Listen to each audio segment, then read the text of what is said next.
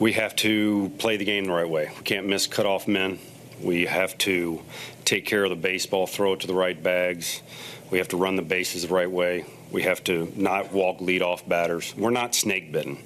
We're not playing the game the right way.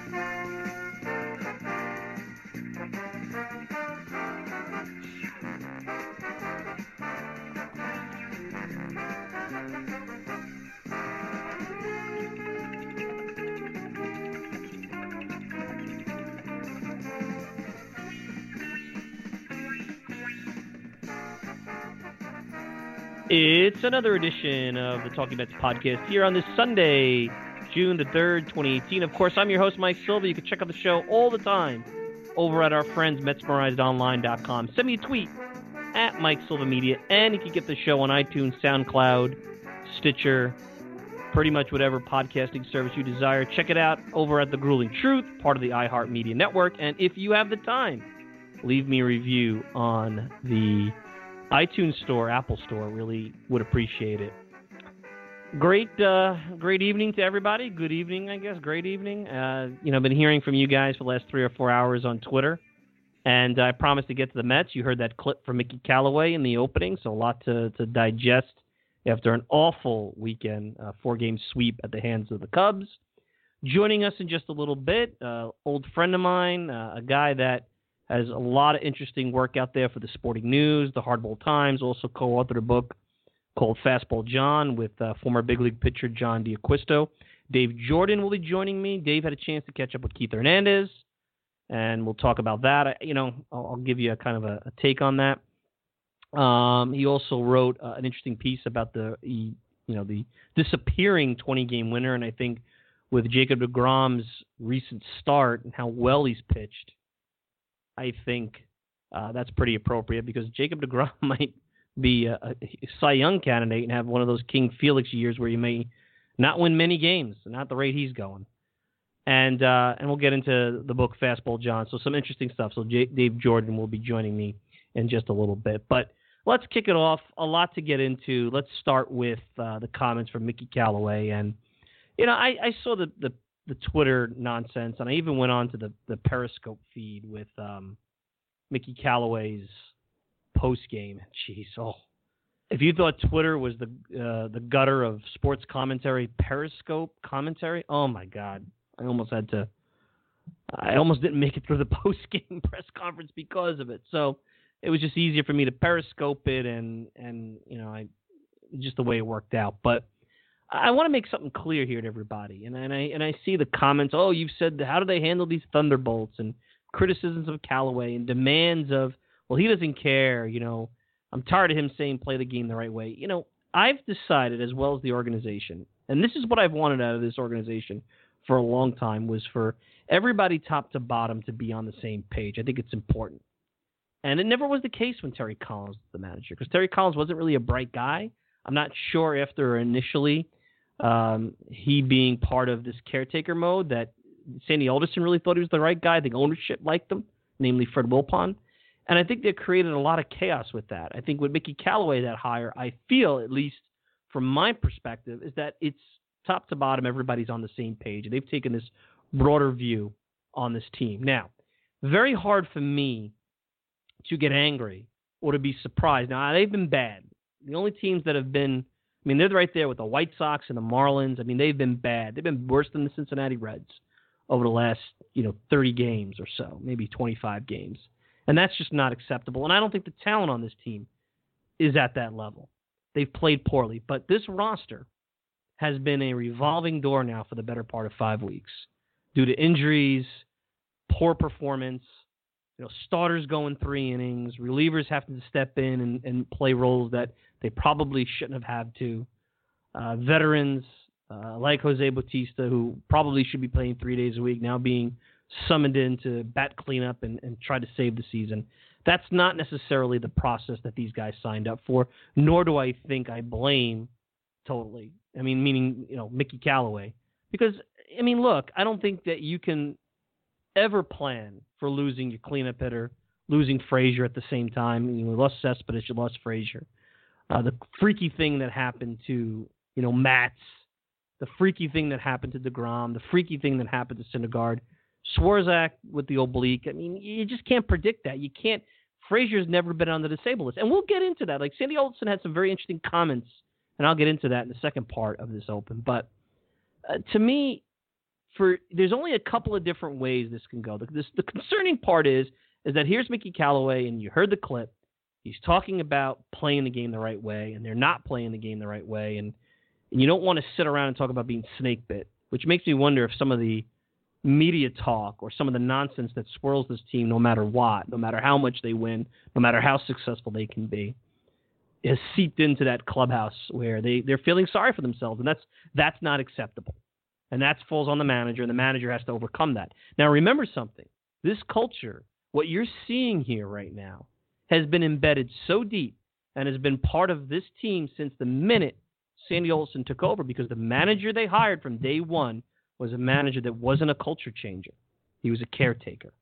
And he's a guy that was more interested in protecting his players and making his veterans feel empowered than he was managing the club.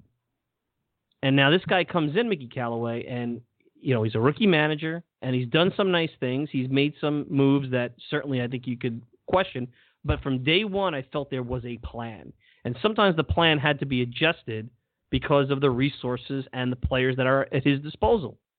And maybe he's a little rigid, and I can make that argument. I think you saw a little bit of that where he said, hey, my guys are, if Gazelman's not available because he's been overused. In the past, Worthington and Collins, they throw him in there to win a game.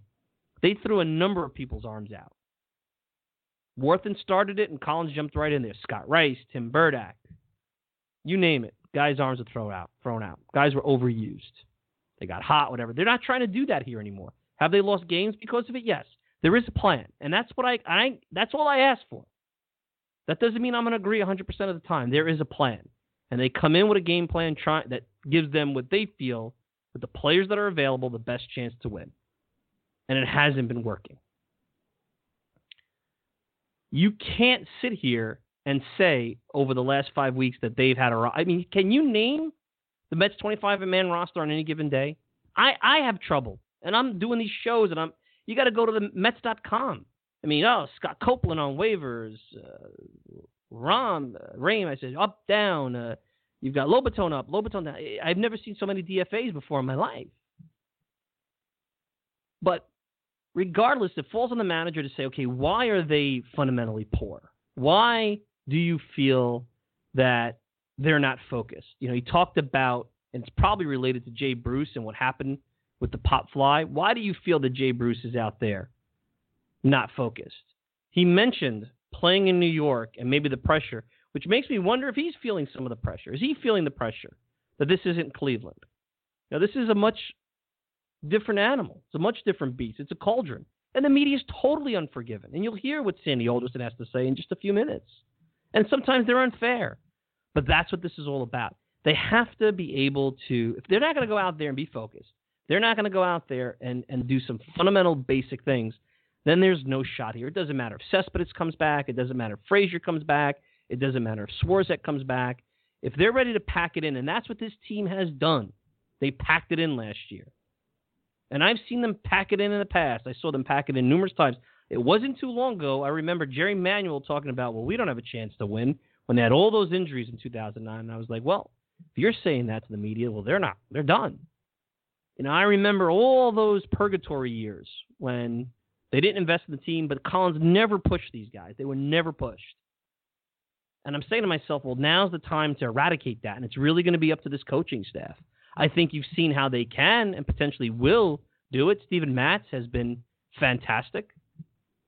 When there's a willing player that really listens to what these guys are trying to do and trying to preach, it works. And I guess the question for Mickey Callaway, and this is where in the modern game, I don't really know who has all that much power is. And if I'm Sandy Alderson, get the guys out of here that fall into that. Now, that might not be easy if it's a veteran making a lot of money, but if there's a lack of focus and there's a lack of ability to embrace or change what really is fundamental type of situation, there's no reason why Michael Conforto should not be thrown to the cutoff man. And he's the darling of all the bloggers and all the Mets fans. And when I said, you know what? To me, this is a guy, before you start thinking about trading the pitchers, because over the last 16 games, the starting staff has got a 2.48 ERA, and that's with El Stinko, at times Vargas, in there. You know, that's a valuable, in an environment, in an era where you've got teams starting closers in the first inning.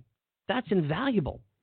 To say you're going to trade that now when you have them under control, to say that you can't compete even though you're 3 games under, at this time of the year, there's been teams that have been under 500. Go back and look at some of the Braves teams during their run. The 2008 Mets, the 1999 Mets. Now, this is not where you want to be, nor do I want to say that this team will accomplish what those teams have. One year, the Yankees started out like 12-19. They were all freaking out. I think they wound up winning 95 games. It happens. And, you know, the best path for me is to say, hey, you've got Cespedes coming back. You've got Swarzak coming back. You've got Frazier coming back. You know, that's your chance, man. Now you've got a lineup that has the depth that you would want.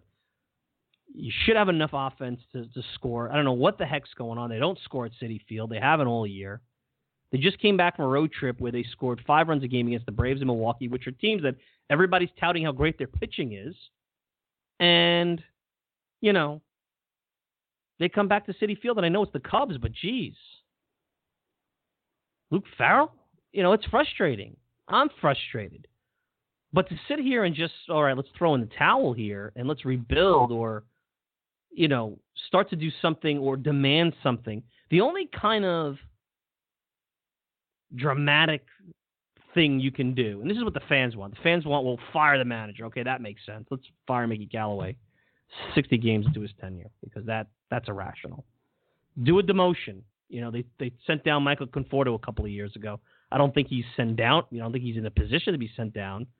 But benching somebody for a couple of days. And look, I think in another situation where they weren't in such need of offense, I think they probably would have benched Conforto. He deserved that after Friday. That changed the whole dynamic of the inning. You know, Jay Bruce as well. To me, you know, you don't embarrass a veteran, but to me, I don't know. And you don't know what they're saying behind closed doors.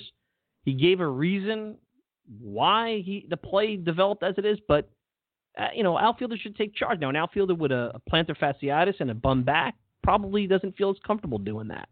And maybe that's what happened. The whole double steal, that's on-field leadership. I have a feeling if Todd Frazier was around, an experienced third baseman, and maybe a catcher who was a little bit more experienced than Plawecki, I have a feeling that would not have happened at the lay at home. That's where veteran stuff comes into play. But this is by far a critical week. You know, you have the Subway Series. You got to beat up on the Orioles, who have stunk all year. You get a chance to see what you can do. You have your best pitchers lined up against the Yankees. You can beat the Orioles. You don't need Syndergaard, Matz, and DeGrom to beat the Orioles. And away you go. I mean, that's all you can do. All you can do right now, if you're talking just about this season, is get these guys back and go for it with those guys. And if it doesn't happen in the next 3 weeks and this thing gets worse, because now you have to get to 500 to be taken seriously. You can't be taken seriously 3 games under 500.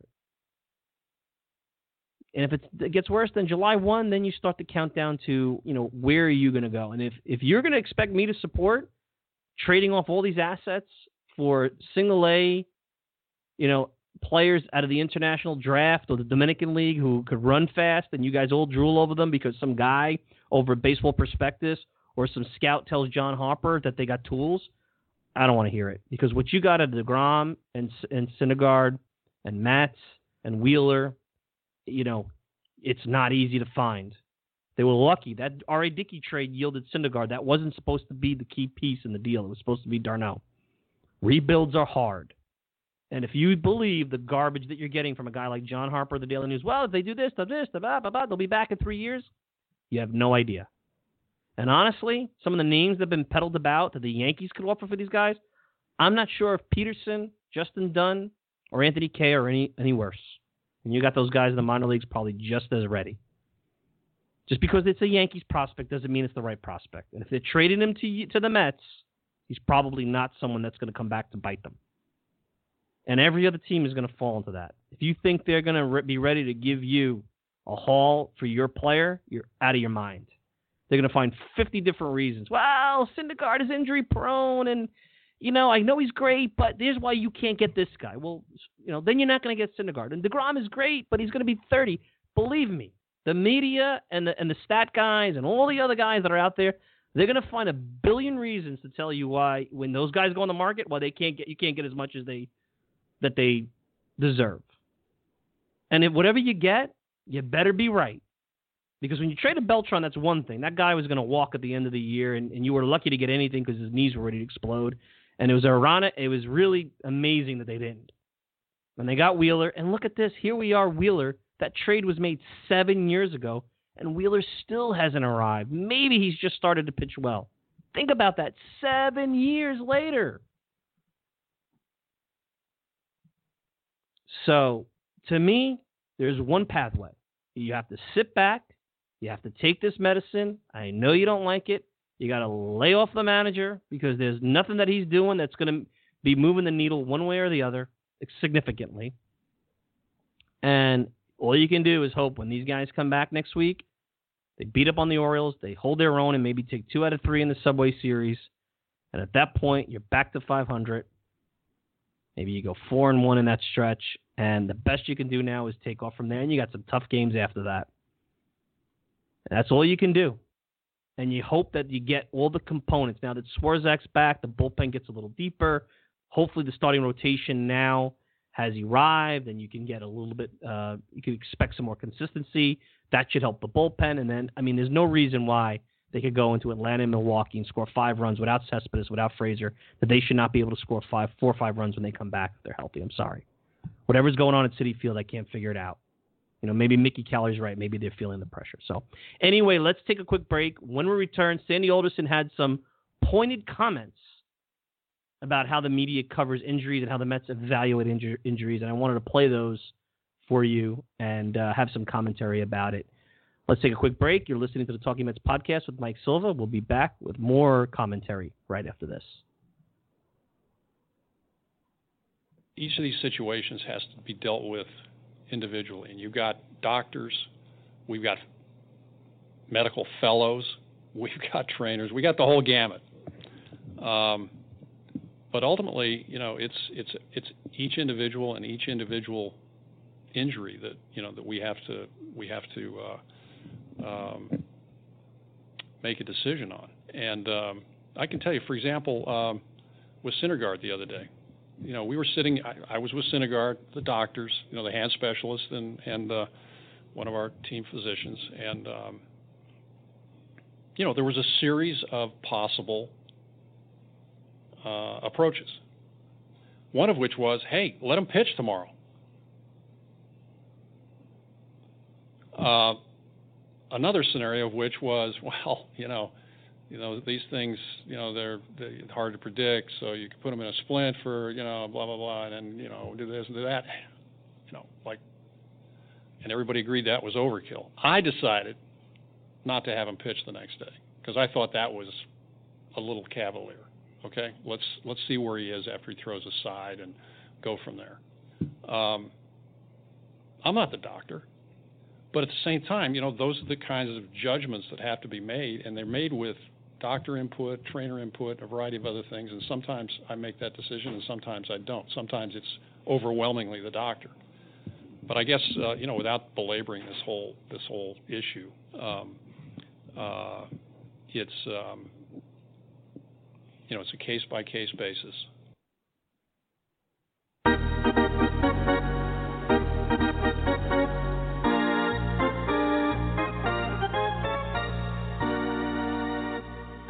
We're back. You just heard Sandy Alderson talk about how they evaluated the injury with Noah Syndergaard, and I was glad. Sandy was pretty candid there. You don't really usually get that from him. But I think it's important because there's this idea in the media, and forget about the blogs and the immaturity that you're going to get from a Deadspin or some of these other type of sites, but you're getting it from mainstream writers who sit in the press box making jokes like the Mets have a witch doctor down. And that's not the case. Do you think they're going to treat $160, $170 million worth of payroll of players cavalierly? And making decisions is hard. And sometimes it's the player putting pressure on you. You have the agent. You have medical advice, which ranges from conservative to let's push them. I mean, it's not an exact science. And everybody out there acts like they have the answer. Because whatever the Mets do, it's good. If it goes wrong, and there's always a percentage of likelihood that it's going to go wrong, they're going to get criticized for it. That's part of the position they're in. But sometimes that goes back to, and you're going to hear it in this next clip, history. And history that Sandy Alderson may not have even been a part of. But my point really will come from the next clip. So you heard Sandy talk about that. He talked about their process, and he used Syndergaard as an example. But then he went even deeper. So why don't you listen to this clip? He went into deeper, and really he called it his soapbox. But I think there was some interesting nuggets out of that because it really is at the crux, I think, of the team's frustration. And if they start winning, I think a lot of this doesn't matter anymore. But when you're not winning, I think it's a big deal. Listen to this. And I do think that we have the resources to make the right decisions. And at the same time, we have to be aware of the various forces that are at play here. The first time we have a recurrence of an injury, you guys are going to go nuts, right? Ryan Church all over. It's like, I've been here 8 years. I don't even know who Ryan Church is, okay? But I know he's been in the lead sentence on more than one occasion over the last few years. So anyway, I don't want to get off. This is not a soapbox here. It's something else. But at least this is an opportunity to get a few things not clear, but at the same time make you aware of a variety of different things that are going on. So it's not always, we got to be careful. Cabrera, here's a guy who's playing, he's not 100%. He's playing. Oh, my God, he needs a day off. He needs a week off. We got to put him on the Sable list. He's playing. Will we lose him at some point? Maybe. Right now, we want to keep putting a winning team on the field. A lot of people forget. I'm going off now on a soliloquy here, but we went 11-1 to start the season. We all remember that. I'll bet you nobody remembers that we're 8-8 in the last 16, which, given everything that's happened, is almost as incredible as the 11-1. I mean, considering what we've lost, how we've lost, the players we don't have. And it's easy for me, too, to get lost in the moment. Holy cow, how did we blow that game? And the one the night before. And, so as with all things, try to keep the right perspective and focused. And there's no single answer to everything that arises. About all I can say. Not if you listen to the media. The media has all the answers. The Braves have arrived, the Phillies have arrived, the Nationals have the most talented division. You can only win. Now the new thing is you can only win with the young players. Well, it's great that you have young. Mets have that with the pitchers, but you want to trade the pitchers. The pitchers aren't considered young anymore because they've been up since 2015, 2014. So let's trade those guys to get more young players in the farm system so we could have 3 years of doing podcasts here of prospects. That's what I want to do for the next 3 years. And hope that they're going to become Jacob deGrom. I mean, you hear him talk about how injuries are reported. And look, he's also probably expressing frustration because you don't have a single answer. I've already seen it with Yoenis Cespedes. They're talking about him taking live batting practice on Tuesday. And already the junior doctors out there on Twitter and in the media, well, they're trying to force him for the Subway Series. Well, I think they're trying to get him back because they need him. I don't think the Yankees matter. That's nice. And I know historically ownership may have done some of that stuff. But they also talk like Jeff Wilpon's there, and he's the owner. He can go in and say, oh, this is what's going to happen. I'm sure he has his influence, but that's not how it works. That's not how things work. This isn't fantasy baseball. This isn't your Sunday softball league. And the information that's thrown out there and the reaction, and then you got talk radio. I mean, is there an ounce of maturity anymore on talk radio, including Francesa? I mean, it should not be this podcast and me giving you perspective. And then when you try to give perspective, say, okay, let's take a step back and look at this, how it's looked at in the real world. Well, you're being, an apologist. You're taking the Mets side. Anybody who's listened to this show for 10 years knows that I've criticized this organization. I've criticized ownership. Here's the reality for you guys. They're not selling the team. They're not. So forget about that. If that's what you're going to spend the rest of your born days trying to hope to accomplish, forget about it. It's not happening. They've already told you that. If they survive Madoff, they're going to survive anything else. So, I think that's really what it comes down to. You don't want to like the owners, so you're going to be unhappy about the team to the end of time. I think that's sad. You're demanding that the team fulfill your immediate desires, whatever the nonsense that is, because you're mad and you're frustrated. You don't think they are? You think the way they lost in Atlanta and Milwaukee with a number of dink hits didn't frustrate them? The bad luck that happens when you play tight games, though, that's part of playing tight games, and part of that is they don't have the roster right now. They're going down to the depths that you don't want them to. And yeah, I understand where the whole young player narrative comes from. It's like, well, if they had guys ready, this wouldn't be as much of an issue. But what the Yankees have done with Andujar and Torres is essentially what the Mets did 3 years ago with bringing up the Syndergaard Mats. Is they replaced Dylan G and John Neese, two blah pitchers, with two high-performing upside pitchers. That's not common. That's not common. Now, you could criticize the organization for how they develop their prospects. That's fair. You can criticize them for maybe the hitting philosophy that they're espousing up and down the minor leagues. That's fair. Although Brandon Nimmo kind of makes you feel like, well, he seems to be doing okay with it. And I've been a Brandon Nimmo critic. I wasn't sure. He's developed. So they kind of get some of it right. At the end of the day, what I don't understand here, and I'm not trying to get away from the point that I understand they're playing bad, and they have to turn it on, and now, Tuesday. You can't go and have the Orioles smack you around. This thing could be over by the end of the week. They could be really in a spiral that they probably can't recover from. So they put themselves, after an 11-1 start, they've put themselves in the worst possible pickle they could be in. I'm not saying that that's not the case. What I'm saying is there's no sanity and perspective anymore. Everything is nonsense emotion, nonsense narratives, immature babble, and I'm tired of it.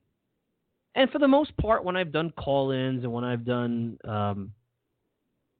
mailbags and the Google Voice thing when you leave your message, it's not been that bad. But I read some of this stuff and I'm just like, it almost wants you to make you run, because you're like, do you guys understand the position this organization is in and how you manage a roster and how you manage this thing?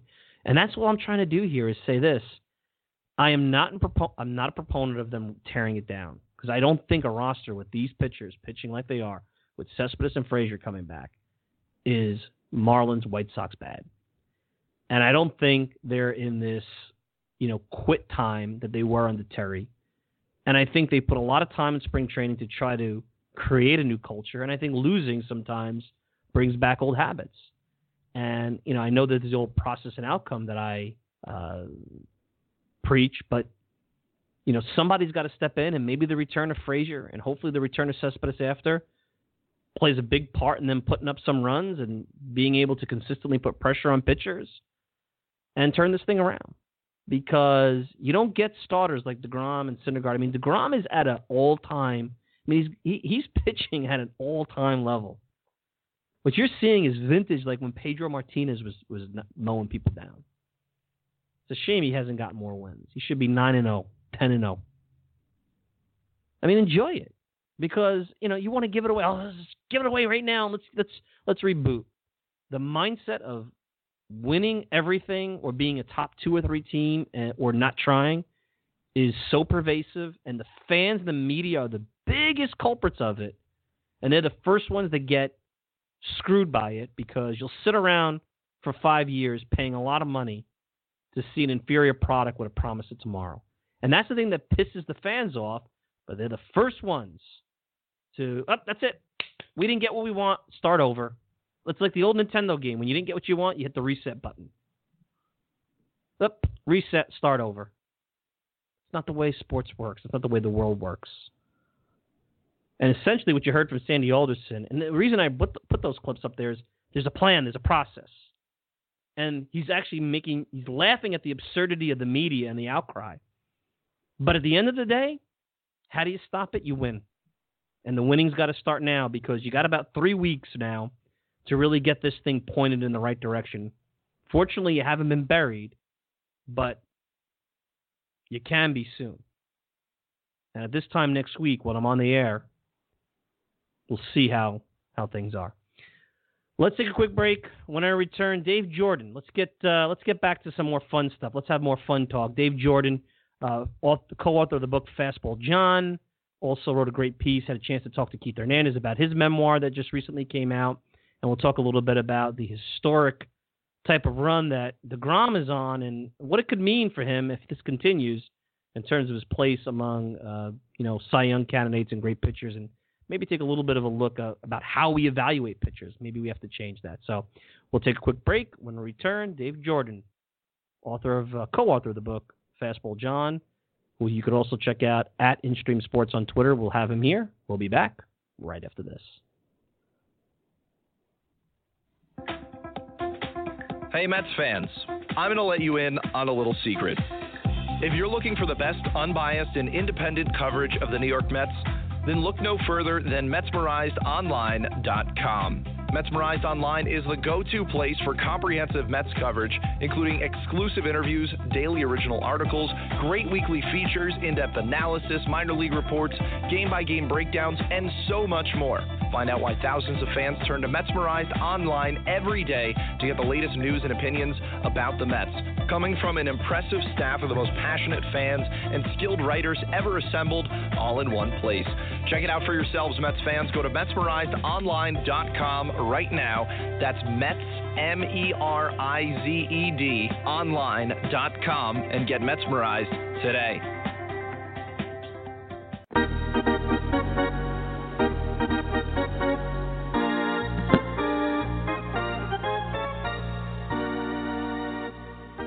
We're back, and joining us, first time on the show, old friend of mine, has a great book, co-author of the book, Fastball John, also a contributor to the Sporting News. You also could find some of his work over at the Hardball Times. He is on Twitter at InStream Sports, Dave Jordan, here on a Sunday night. Dave, pleasure to have you on. Long time no talk. How are you? I'm doing great, Mike. Thanks for having me on. This is great. Well, pretty appropriate. Back in the winter, and before we get to your Keith Hernandez conversation, because I want to get to that, it ties in your article over at the Hardball Times, which talked about the meaning of 20 wins, and you really dived into how two pitchers, and in this particular piece, you compared Bob Forsch and Eric Rasmussen back in the 70s. Mm-hmm. Two pitchers statistically could pretty much put up the same season, but drastically have different results. And last night, we saw Jacob deGrom, who's having a terrific season. As a matter of fact, right now, going into today's action, he had a 2.52 ERA plus. I mean, that's Pedro Martinez level, like 1999, 2000, great. But he's only got 4 wins, and if you rank him in wins, he's not even in the top 10. So, it's already been discussed, and I know it's real early, that the Cy Young voting more and more has to move away from wins. I know this debate's been going on for well over a decade, and in the annals of the sabermetric world, even longer than that. But pretty appropriate, as you talked about in your Hardball Times article. I think the win stat and looking at pitchers, especially with the way bullpens are now, we have to totally reevaluate this whole thing. Well, it's funny. Let's go back to, I believe it was 2010 with Felix Hernandez, the old King Felix, who's a little hurt these days, but he put up spectacular numbers. He led the league in ERA. He led the league in innings pitched. He led the league in batters faced. And he had an ERA plus of 174, which is pretty high on the leaderboard as well. And he went 13-12. So I think that we're pretty much I think we're almost past that. I mean, you had to almost hand it to Brian Kenny for really pushing his kill the win message. But there's no doubt that deGrom is going to be in that conversation if he keeps this up. His numbers are spectacular. He's got an ERA below 1.5 right now. He's close to 100 strikeouts with less than 73 innings. And for those folks, his WHIP is close to 1. His FIP is below 2, which is outrageous. I mean that's really he's going to be part of that conversation. But What's interesting is you look at the top four pitchers right now in terms of wins. Max Scherzer is 9, an ERA plus at 2.08. Corey Kluber is 8. He's at 2.23. Luis Severino is 8. He's 1.88 ERA plus.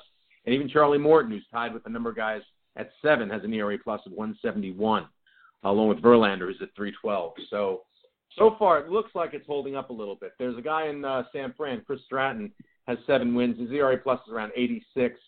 But if you look at Vargas had a tremendous first half last year and then kind of fell off at the end of the season. And his ERA plus ended up being 109, and he ended up with 18 wins, and we see where that's led to right now.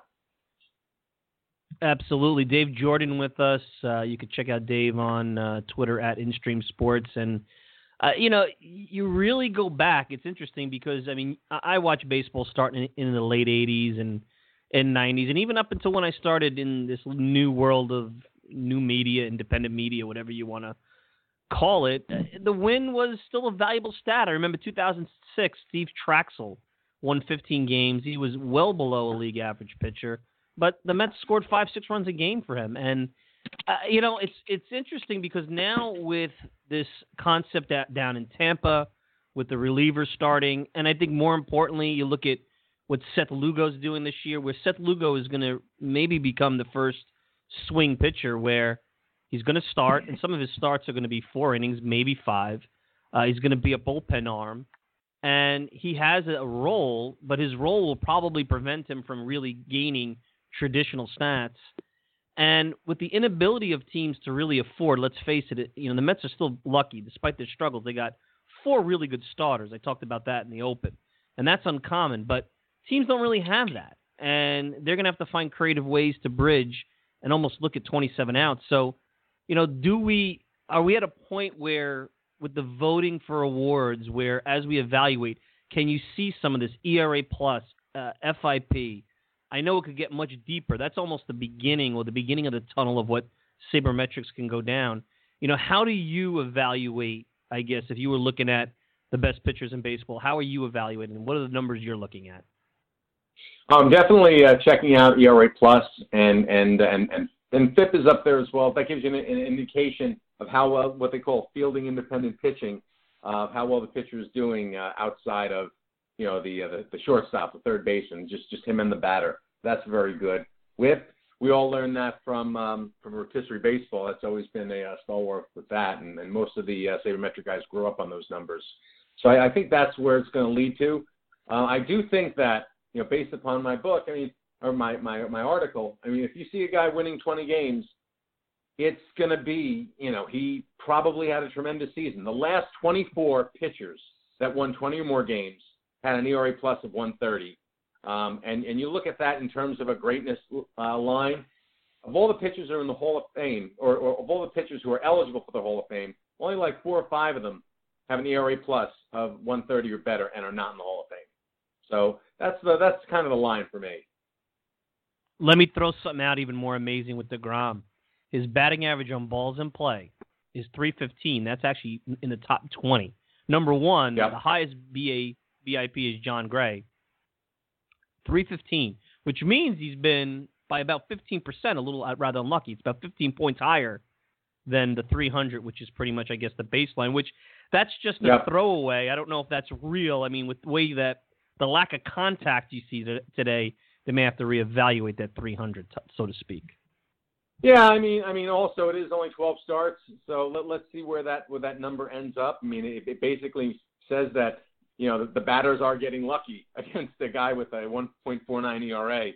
So you're going to really, if that number comes in, maybe his numbers get even better. But again, it's going to be, he's been the victim of non-support, the old thing they used to say about Tom Seaver with the Mets in the 70s. I think that basically, he could be even better, and he's been very spectacular. But part of pitching is confidence, and he's going to really need to feel that confidence that the guys behind him are going to score more than 2 runs to get him there, to get him that victory. Absolutely. Dave Jordan with me, contributor over at the Sporting News, co-author of the book Fastball John. We'll get to that in a few minutes, also at the Hardball Times. I was saying earlier that, I'd love to get Keith Hernandez on the show. I'm low on the pecking order. He's all over the place. And shows like this are not a priority when you're Keith Hernandez. And I get it. That's fine. I mean, there's not much I can offer in terms of reach that he hasn't already received. Maybe from an interview quality, I don't know if they care about that. But after so many times of hearing Keith, whether it be with Barstool Sports or WFAN or an SNY, I said, how can I talk about the book? And then I read your piece over at Sporting News. And then I said, well, you had a chance to do a book with John D'Acquisto, so you kind of get the whole baseball life. And that's really what Keith Hernandez's book. It's very similar to Fastball John, where it was about Keith's road to the big leagues with the Cardinals. It ends actually in 1980. So I guess my question to you is I wanted to get perspective from someone who had a chance to interact with Keith. One, what did you think of the book? And two, what was your feel of, what did you take away from Keith Hernandez after speaking to him, I guess, for about 15 minutes or so a couple of weeks back? Well, it's so funny because it was the final day of his book tour, so he was pretty tired when we spoke. He had a lot to do, and I think that for any memoir to succeed, there are four elements. There are four boxes they have to check. They have to provide enough pre-fame moments for the reader to identify with the subject, talk about his struggles as a kid, and basically Keith's father. I mean, he may have been the first sports helicopter parent on record.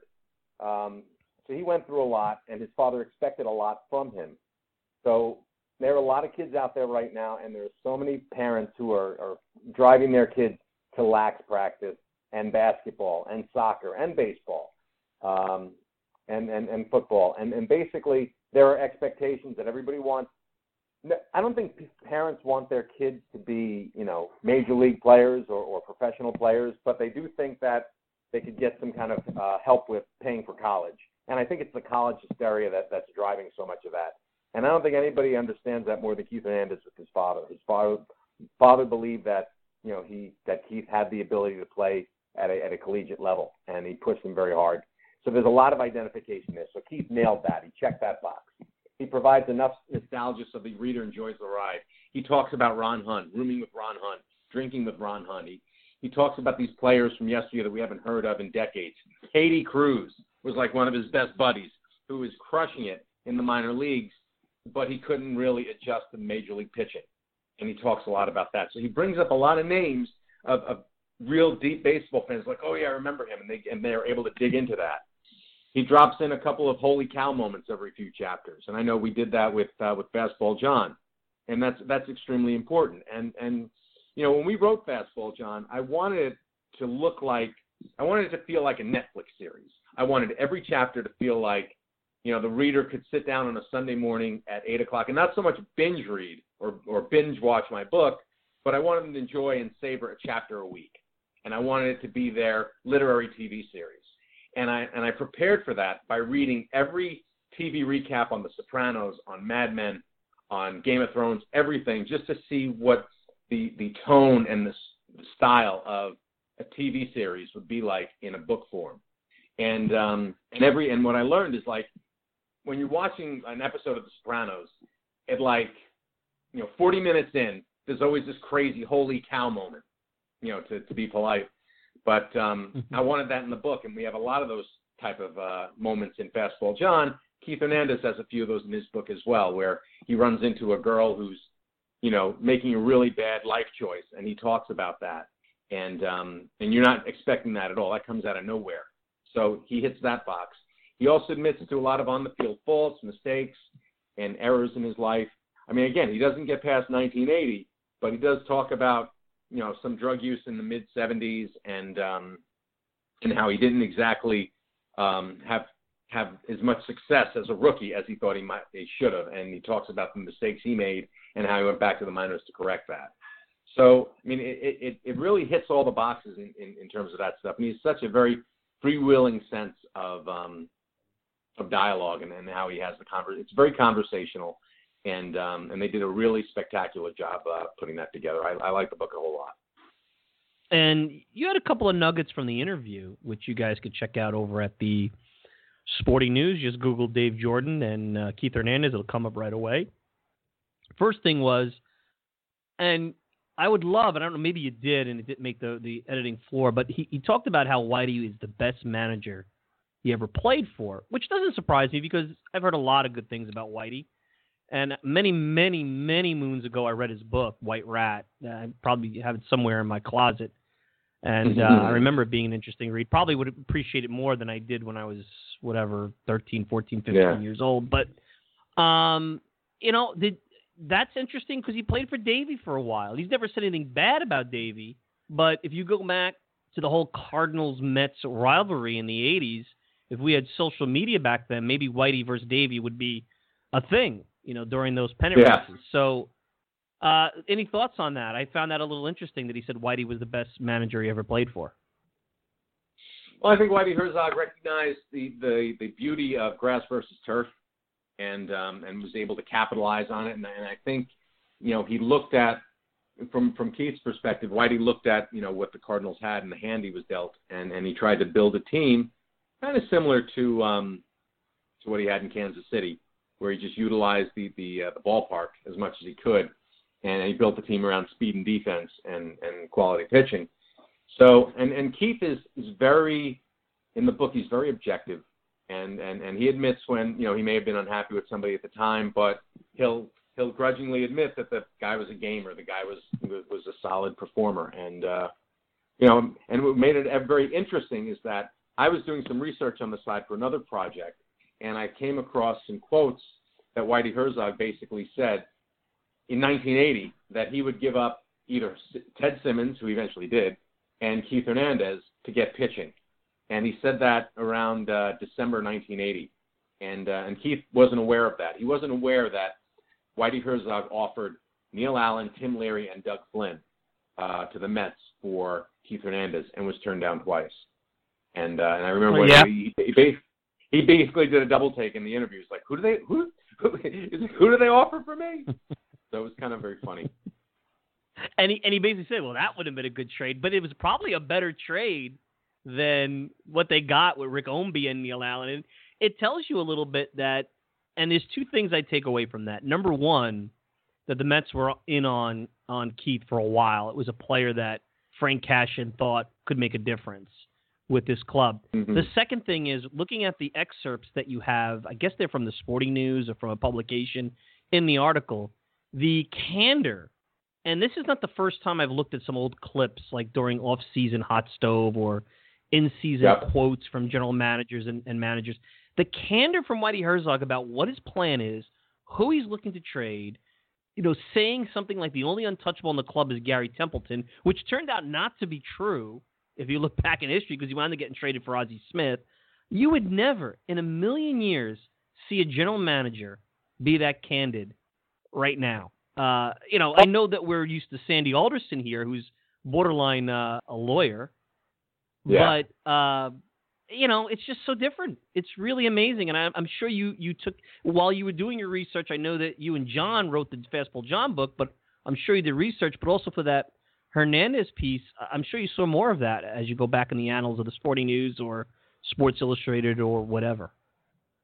Yeah, I mean, it was pretty amazing, some of the things you would see and guys talking about each other. I mean, in Fastball John, we had talked about a couple things where he was at some kind of event, and he was talking about how he thought, Dave Winfield was, didn't need all that money. And then we had a good laugh about that, and John's like, I can't believe I said that. And then sometimes you guys get caught off guard. And, I think Whitey Herzog, in those articles, he was at a banquet. He might have had a few in him when he said that. Who knows? And Keith basically said, was Whitey just BSing when was he playing possum or something like that? But I do think that the Mets perhaps had a reluctance initially with, why is Whitey Herzog offering us the NL MVP for these three guys? And although Tim Leary was the Mets' best pitching prospect, Doug Flynn had just recently won the Gold Glove, and Neil Allen was a solid relief pitcher. But it took them 3 years to consummate that deal. And I watched an interview with Herzog around the time that he actually traded Hernandez in '83, and he said he's been trying to get Neil Allen in 1980. in 82 and 83, which I found really revealing. And he wound up not being great for the Cardinals, but that is interesting. That is very revealing. Dave Jordan, at InStream Sports on Twitter, co-author of the book Fastball John, joining me here. Dave, after reading the book, after talking to Keith, you know, growing up obviously watching Keith, and I'm sure you check out Mets games and see him during the broadcast over the years. Do you have a different opinion of Keith now versus before reading the book and talking to him? What are your thoughts in general? Can I tell you? I mean, most of the interviews that he conducted during his book tour a couple weeks back were everybody spoke about Seinfeld. Everybody spoke about Seinfeld, and one of the things that I had said to the book publishers early on was that, you know, I had some really compelling research, and I'm not going to talk about the cat. I'm not going to ask him to help me move, and I'm not driving him to the airport. We're going to talk about baseball. And you know, I was really excuse me. When I spoke with him, I honestly felt like I was speaking with the guy in the broadcast booth. I felt like I was speaking with the guy who had a cameo on Seinfeld. He seems like the same no-holds-barred guy in every venue where you see him. He does not really seem like he's holding back very much. And that's what makes him so compelling, and that's what makes it such a wonderful experience to watch him during the Mets games. I think he's the Mets version of Phil Rizzuto. Maybe that's strong, and maybe Yankees fans, if they were listening to this, go, come on, but he has a little bit of that Rizzuto-esque type of aura about him. Does that make sense? I mean, I'm sure you know, I know it's been a long time, and there are those in the audience who probably never heard Phil Rizzuto. All they know about him is as a Yankee shortstop and maybe the Holy Cow, the Money Store commercials. But if you listen to Rizzuto during the games, and I remember as a young kid, Yankees fans would enjoy Scooter on the broadcast, and I remember they get a kick out of, they used to pan over the George Washington Bridge. There's Scooter leaving the game early in the sixth inning, going home. And, you know, now you have them making fun of Keith's drive back to Sag Harbor. So there's a lot of similarities there. I've always felt that way for a long time. I agree with you in the aura aspect, that he's definitely of this world, of New York. And, you know, I do think that there is probably a little more folksy element to Rizzuto than Hernandez. There's a little bit more, you know, he's the guy, you know, talking about the baker around the corner or getting back to Cora and things like that. I think there's an element of cool with Keith. And you see that, you read that in the book, and you see that in, I mean, you could still picture Keith hanging out at Daniel in New York City or a fancy restaurant, whereas you can see Rizzuto, you know, is hanging out at the sporting goods store signing autographs. I think that's a little different, but in terms of the aura, no question. And in terms of when they say something baseball related, you believe it. The former baseball players from the 70s, 80s could do a book tour. And, I mean, Keith went on Barstool Sports. He was on with you. He was on The Fan, the traditional outlets. And he was on Bravo talking about his relationship with a Real Housewife of New York. I mean, how many athletes? So he's kind of a Renaissance man in a way. It's amazing to me how many different genres and how much publicity. As someone who just recently wrote a book, you could probably, I know it's Keith Hernandez, so it's a little easier for him, but you could appreciate how difficult it is to get the kind of publicity that he has and the amount of time he's had to put out there to talk about his project. The promotional tour was absolutely spectacular. And the folks in the Little Brown publicity department did as good a job pumping his memoir as can be done. And having conducted a multi-city book tour for Fastball John, I see they hit as many spots as possible. The coup de grace was getting him on Twitter. That was a masterstroke. And as obvious as that might seem, it's not the easiest maneuver to execute as successfully as they did. And, I mean, it was not just, I mean, you can have a book release and then, you know, the author is on Twitter, but he may not be as visible as Keith is now. And Keith went a step further and really revealed parts of his personal life. Here's like, you know, someone arguably considered the coolest ball player in New York in the past 30 years, and here he is talking about his cat. And that's so right. relatable and that's so huge. Absolutely, and he's doing Facebook videos with, you know, with the crust in his eyes from waking up, walking down the driveway with his cat. it's kind of ironic. Let's get to your project, Fastball John, which for those listening, I know DeQuisto has nothing to do with the Mets.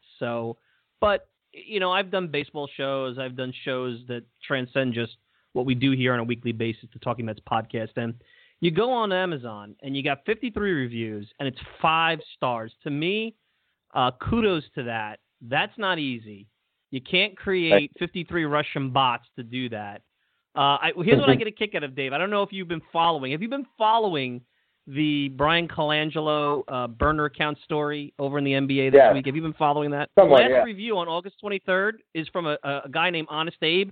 That was one of Brian Colangelo's burner accounts. So who knows? Maybe he's reading Fastball John.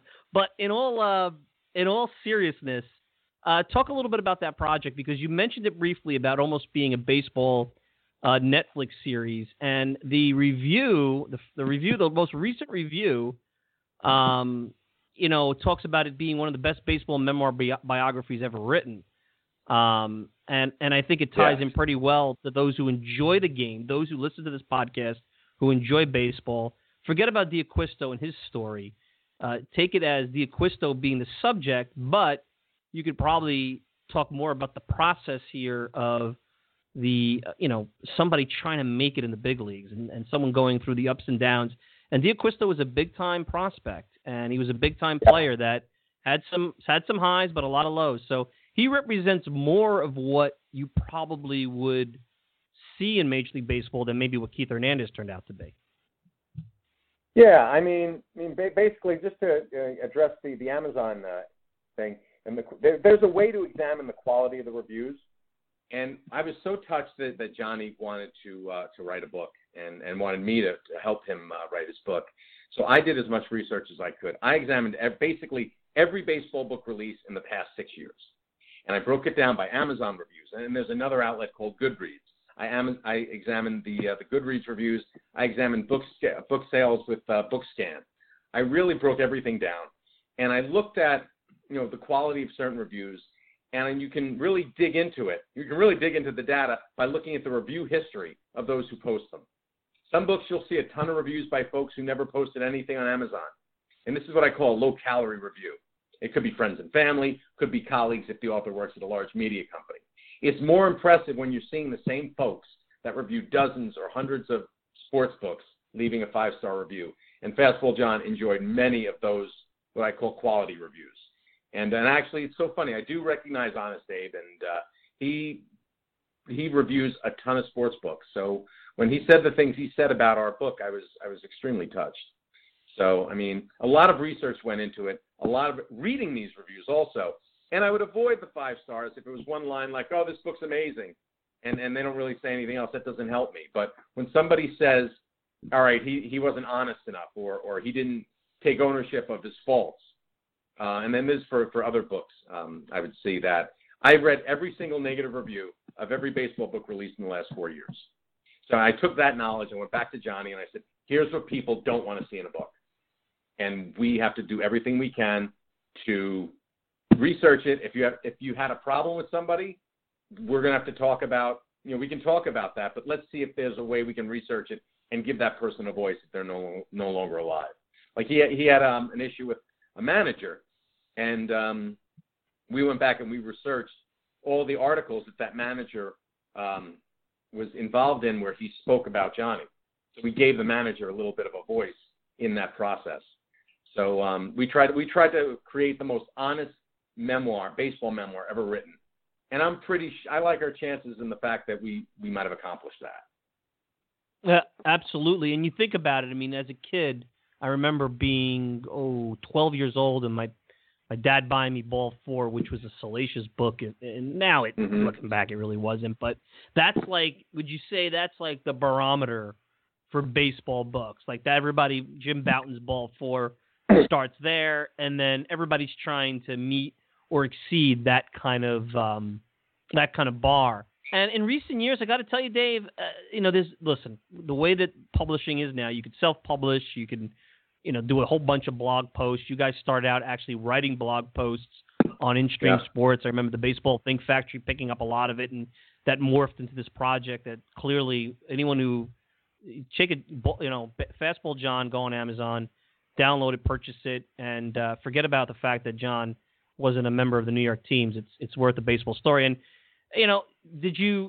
was that the barometer for you? Was Ball 4, as someone who was young and probably appreciated that work, thinking about putting something together? And then here's Rob Nair, Chad Finn of the Boston Globe, the Fresno Bee. I mean, Brian Kingman, former Major League pitcher, putting some editorial reviews. That's got to feel pretty good. And Brian Kingman saying it's, from a player's perspective, it's the best description of life for professional baseball players since Ball 4. That's mighty high praise.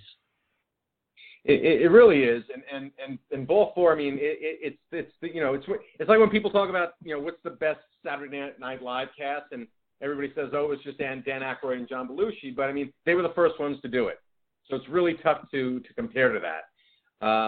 But basically, for me, the Mount Rushmore of baseball books is Boughton, Jim Brosnan with the real season. It was Sparky Lyle with the Bronx Zoo, Peter Golenbach's great book, and most importantly, Joe Pepitone with his Joe, You Could Have Made Us Proud. That is the tightest, greatest memoir I have ever written. And when I read that, I said, "Oh God, we had a high bar to reach to be that good." And so that's kind of what we tried to accomplish. I think that the other stumbling block is getting the book into Barnes & Noble as an Amazon book. I mean, bookstores want to know that if for whatever reason sales are light, they can return the inventory to the publisher.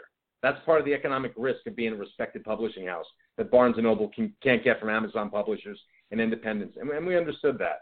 But the other difference between a book release from a major publisher and going the Amazon route is the buy-in from the publicity community. It's relationship-driven. The Giants, they're one of the classiest organizations in professional sports, and they completely supported Johnny as well as the book. And our book tour was mainly relationship-driven from people I knew and people Johnny knew. But that's really what drives, the sales of sports books and books in general. I mean, every great book release receives traction from one of 5 elements. It's the New York Times, it's Oprah, it's Howard Stern. Remember the Lenny Dykstra release a couple years back? Right. I mean, that right. Basically, Howard Stern sold maybe 10,000 copies for the guy. And 60 Minutes, and also the publishing community buzz in general. Strong word of mouth at bookseller conventions across the country, or an author who enjoys a deep reputation among other writers. I mean, that's really what makes it happen. And with Keith, getting back to him for a second, his active high-level platform, being a broadcaster, was also an enormous boost. Like 5 years ago, Eric Sherman wrote the Steve Blass book about the pitcher from the Pirates, and it was a surprisingly regional hit in the Pittsburgh area because Blass was an active broadcaster at the time. So, I mean, it really helps to also have that high-level platform, obviously, and that's really where these things go.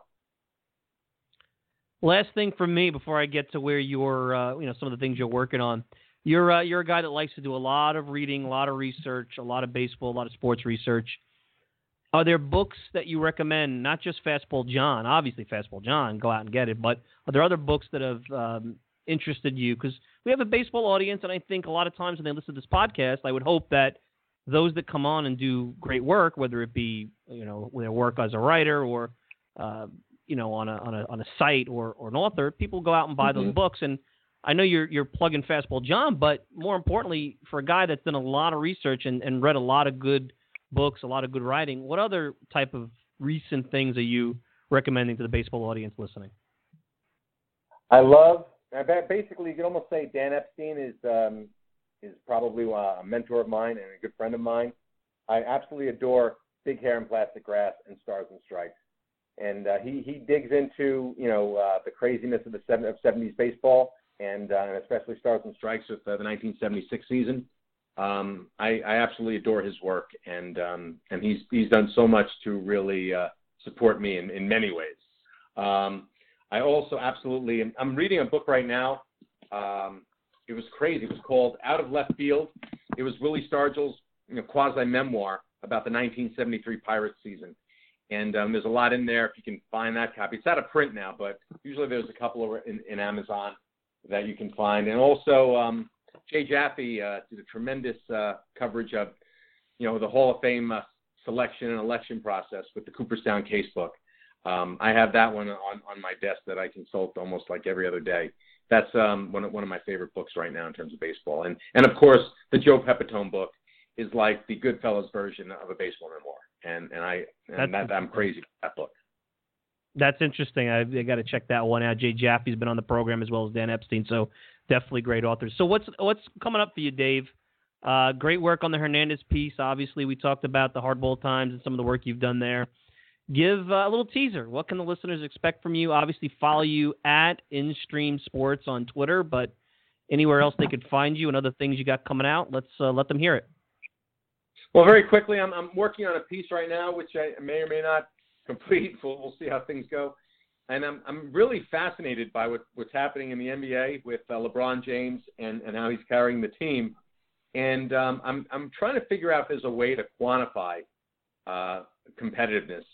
And not just obviously wins and losses and whatnot. That's the easy way to do it. But if you want to go a little more granular and see if there's a way to create a formula of competition. And that's kind of what I'm working right now. And I may have that up at the Hardball Time shortly. But that's something, I believe that there's a way you can take the run differential, in baseball at least, the run differential and subtract the lead changes. It's all about run differential and lead changes that create the excitement in baseball games. And I'm looking at the World Series, the history of the World Series. I'm trying to determine which is the most competitive World Series of all time, or at least the top 10. That's interesting. And trying to be as objective as possible in that regard. Is there a World Series your gut's telling you that you hope comes out on top, or you don't want to reveal that? Is there like something personal to you? Like, I really hope after I crunch the numbers, this World Series pops up as the most, I guess, compelling is the word I would use. I found a couple that I didn't know, and I'm going to wait to see how the numbers bear out. But for right now, it's just the usual suspects are there, but there's a couple others that I was surprised to see up there. And I think a lot of people forget how exciting the 2005 World Series went between the Chicago White Sox and the Houston Astros. It only won 4 games, but they were all close 4 games. And also for us in New York, the Subway Series, the 2000 series, Yankees won it in 5 games, but each and every one of those games was a compelling, exciting match. And I think a lot of people forget that. No, absolutely. Well, Dave, listen, you've been generous with your time, interesting stuff. Appreciate you shooting the breeze with us here on a Sunday night. Always makes for good talk. Let's do it again and keep up the good work, my friend. Mike, it's always a pleasure. Thanks for having me on, man. That's Dave Jordan. Check him out at InStream Sports on Twitter. And you can check out the book Fastball John. And again, I have to tell you, and I have Fastball John. I really have to sit down and focus. I mean, I've got the Davey Johnson book I got to read. I got the Keith Hernandez book. I got Fastball John. I got so much stuff to catch up on. And it's so hard because in almost baseball books, you should read them now. It's baseball season, but the off season is when you really have the time to catch up and read these books and what have you. So anyway, let's take a quick break. When we return, we'll have final thoughts wrap up. We'll get you an idea of what we're going to do for the Subway Series. And we'll be back with final Talking Mets comments right after this. Hey, Mets fans. I'm going to let you in on a little secret. If you're looking for the best unbiased and independent coverage of the New York Mets, then look no further than MetsmerizedOnline.com. Metsmerized Online is the go-to place for comprehensive Mets coverage, including exclusive interviews, daily original articles, great weekly features, in-depth analysis, minor league reports, game-by-game breakdowns, and so much more. Find out why thousands of fans turn to Metsmerized Online every day to get the latest news and opinions about the Mets. Coming from an impressive staff of the most passionate fans and skilled writers ever assembled, all in one place. Check it out for yourselves, Mets fans. Go to MetsmerizedOnline.com right now. That's Mets, MERIZED, online.com, and get Metsmerized today.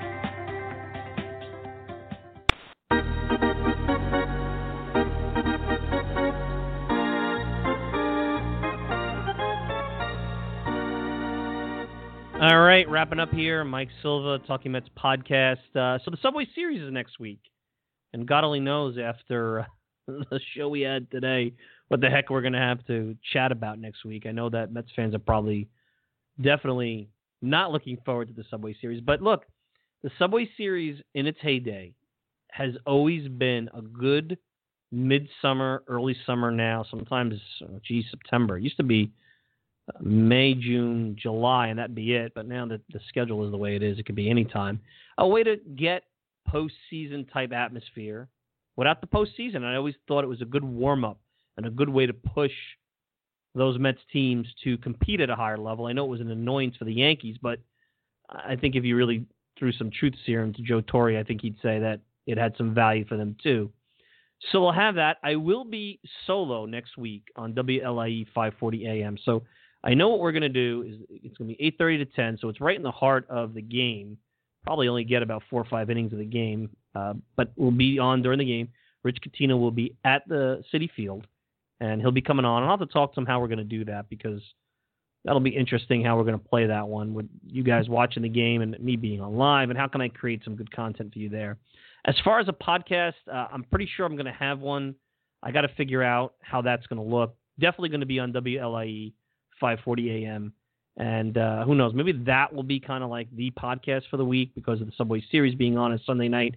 It always kind of is tough when the Subway Series is on a Sunday night. Now, what I have talked about, and I got some very good feedback on Twitter regarding this, was to do these midweek or reactionary shorts, like maybe 15-minute or so, how can I say it, little like State of the Unions that are more timely in terms of news than Waiting for Sunday's podcast, which is more of a feature-driven show. It's like a variety show. We do a lot of about the current team and the State of the Union, and it's a weekly recap, and it's a looking forward, but there's also, like we did today with Dave Jordan, we're talking about the Keith Hernandez book. We're kind of rapping about or talking about 20-game winners and pitchers and evaluating pitchers. So it's a little bit different on the Sunday show. So if something happens during the week, you guys said, hey, why not jump in for 15 minutes? As long as the Sunday show stays so, quote-unquote, sacrosanct.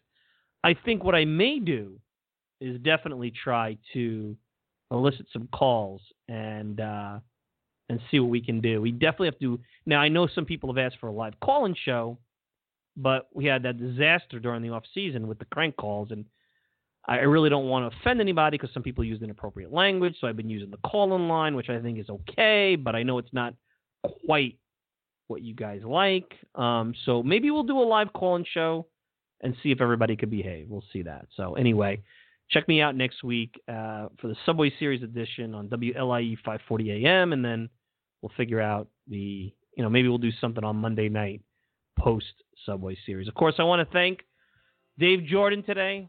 Dave, you can check him out at InStream Sports. Check out his book, Fastball John.